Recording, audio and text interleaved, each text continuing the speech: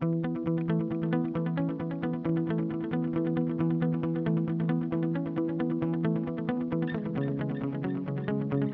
are listening to Propelling, a Microdrones podcast. Hello, everyone. Welcome to Propelling. I'm your host, Sean Heath. When most people think about drones, they think about taking a toy, much like a remote-controlled airplane, out to a field somewhere and just having a fun time. Drones are quite a bit more serious and incredibly more advanced than that, and they're going to become even more ubiquitous as time goes on. They're starting to create opportunities both in education but also for employment. Today, I have an opportunity to have a conversation with Eva Spexard, the HR manager for EMEA and global recruiting for Microdrones. Eva, how are you today? I'm good. Thank you, Sean. So I'm really interested in this because it's very rare to see something that was just recently considered a toy within the past, let's say 5 years. It's not a toy anymore. Drones of all forms, and especially microdrones, are really becoming professional apparatus. They're job opportunities. They're really starting to become an important part of industry and of our culture. Tell me a little bit about your daily experience of what microdrones are really becoming. Yeah, so first of all, you're completely right. So before I started working with microdrones, I thought drones are a toy that photographers use to make pictures. And since I'm working in that industry, I learned that this is not correct at all. So what I see in my job on a daily basis is professional tools for professional people that help them doing their job. So it's surveying, it's land development, it's infrastructure inspection, environmental monitoring. It's so much more than just taking pictures from above. I really think the drone industry is the next automotive industry. It really is fascinating, just the unbelievable number of uses, and I'm sure we haven't even reached anywhere near the capacity of ideas of ways that we can deploy drones. They really provide an actual different perspective, which is usually when people say that, they're just using a metaphor. Oh, you've got to get a different perspective. A microdrone really provides a different perspective. It allows you to be someplace that you could not physically be normally. For example, it changes the way that a safari can be experienced. It changes the way that, say, pictures or video can be captured of of a movie production or of just maybe tracking down a celebrity. One thing that I thought would really be an interesting development with microdrones would be it's going to change the way paparazzi actually operate, I think, at some point. It might remove the confrontational nature of that. It really is a transformational technology. Yes, I agree. It definitely is. It doesn't only change the way you can look at things, like from a different perspective. It also changes the way you can see things. Like with point cloud processing, you have so many possibilities to see what you captured with a drone, but in a completely different way. And you can make a completely different use out of it. And that's what makes it so interesting. You know, an interesting technology is LiDAR, and it's incredibly new, but you've already found a way to integrate that technology into Microdrones offerings. Yeah, exactly. So the new MD LiDAR 3000 is our newest LiDAR system, and it's really a revolution in professional geomatics. So the new system is used for construction, land development, engineering, for example, and it combines the heavy lifting MD4 3000 drone with a LiDAR system and a SONY camera. And with that combination, you can rapidly produce colorized point clouds. when we talk about drone technology, we're really talking about advanced skill sets. You really need to get some. You really need to acquire quite specialized training to be able to properly not only man, but to help develop new uses for drones. And that knowledge will traditionally come through on the job training, but there are new opportunities being created in the university systems. I want to say that I read a note that mentioned the possibility of drone-based scholarships for students who want to pursue careers in unmanned systems. Did I read that right? Yeah, definitely. So, to be honest, these scholarships existed before. They just start to name it as drone scholarships. But we've been having students from different universities for a while now in all of our entities, because a lot of students, no matter if they are studying physics or mathematics or like the classical hardware software development, everyone who's interested in drones has to learn specific skills to be able to apply what they learned during their studies on the UAV systems. So yeah, we really like to use that opportunity to give students the possibility of a scholarship at Microdrones. So I go to university on a scholarship for a drone scholarship, so to speak. What type of job opportunities do I have?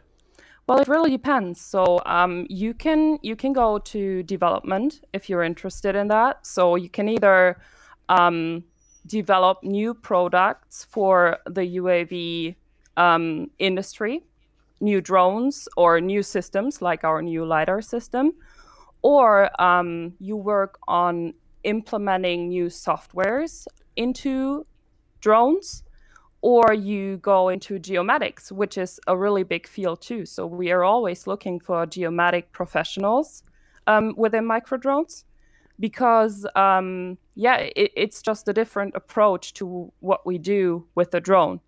And then we also have our pilots, obviously.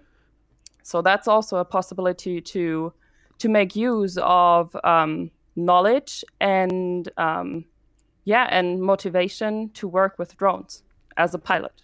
All of those fields that you mentioned, I believe, are probably fields that pay fairly well.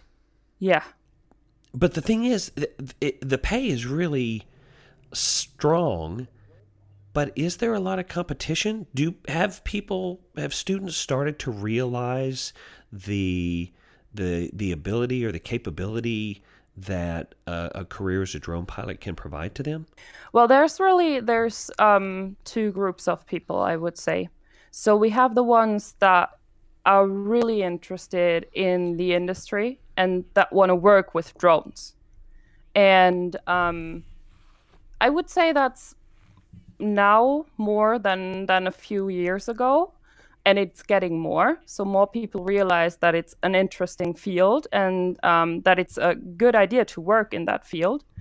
And the other half of the people, well, I think for them it's more about the new developments that happen in the drone industry. It's not that much about the drone, but about the development we do, because it's really high level development and really up to date. So that's the other thing students are really interested in. What are a couple of uses that you've seen that just had you shaking your head in disbelief? What have you seen microdrones used for that just made you think, wow, I would not have imagined we could do that? I have to go back to the new LiDAR system for that question, to be honest, because before we released the system, our vice president of sales gave me a little presentation of how it works, and he showed me like a little video about what our pilots and geomatic professionals did in terms of colored point cloud processing. And it was really unbelievable. the whole thing looked like a real picture. And then they were able to color the different point clouds, like trees were colored green, and then buildings were colored brown, water was colored blue. And then it looked like a real life picture, but they were able to make use of every single point they were able to catch with our drone system. And that was really impressive. Yeah. I'm assuming when they have testing that needs to be done, when there are new features, new models come out, I'm sure that they send you a little note, or they just stop by your office and say, "Hey, Eva, come out here and help us fly these and test them," right? You get offered the opportunity to do that, right? Yeah, I mean, when I'm sitting in my office, I have a window right next to me, and that shows me all the test flights during the day. So I'm really next to the test flights every day. If that were me, that would make it very difficult for me to concentrate on doing anything, because I would want to be out you get there. Used to it. Yeah, I would want to be out there with a controller. Yeah, I can imagine, but not everyone can use the controller. I'm the one finding the people that hold the controller. Oh, okay. So you have you really have a little more influence then on who gets to play with the toys and who doesn't. Well, definitely, yeah.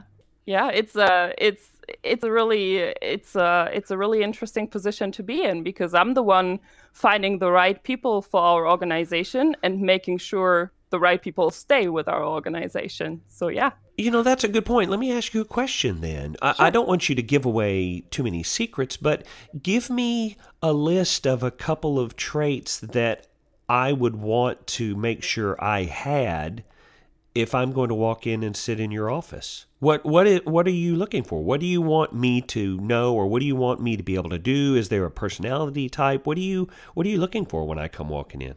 Well, beside the skills, I'm not that much into skills, because you have some and some you don't have, and you can learn them. That's something you can find out pretty easy. But what I'm really looking for is people that are enthusiastic.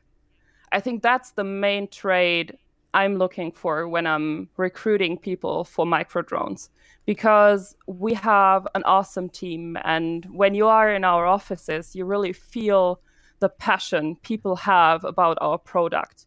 And that's awesome. And that's something I really don't want that company to lose. So yeah, it's really about enthusiasm and passion about technology, about drones, about new developments. It's important to feel that product, because that makes people work better. I really believe in that. Now, I do have a question. I know you're based out of Germany. Mm-hmm, true. I'm curious.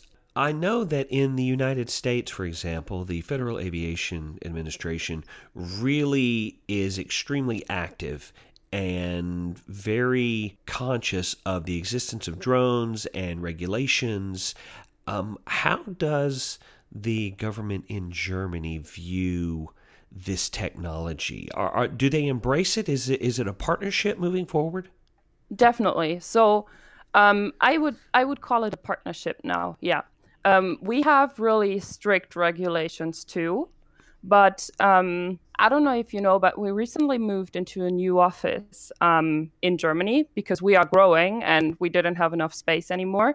So with moving to the new office, we obviously had to get the permissions to fly our drones around the office to make test flights and things like that. So yeah, I think it's really moving into a partnership, and our government sees the possibilities we have with drones. Yeah. Definitely. Now, is there an opportunity, this is a stupid question, but I'm going to ask it anyway because it amuses me. Is there an opportunity to see some branding with partners on a drone? For example, is there going to be an opportunity for me to buy a drone with a Mercedes badge on it? I don't know. You should talk to our sales managers about that. I'm just curious. I mean, I think that would be kind of neat, right? Well, I mean, we do have drones that have the branding of the respective customer, for example. So if Mercedes would buy a drone, they would definitely get one with a Mercedes branding. But I don't know if you can decide what you want to have on it, but probably yes. I would think that Mercedes, if they were to buy a microdrone, they would want a custom leather wrapped controller. Probably. They're going to want some special halogen lights on it.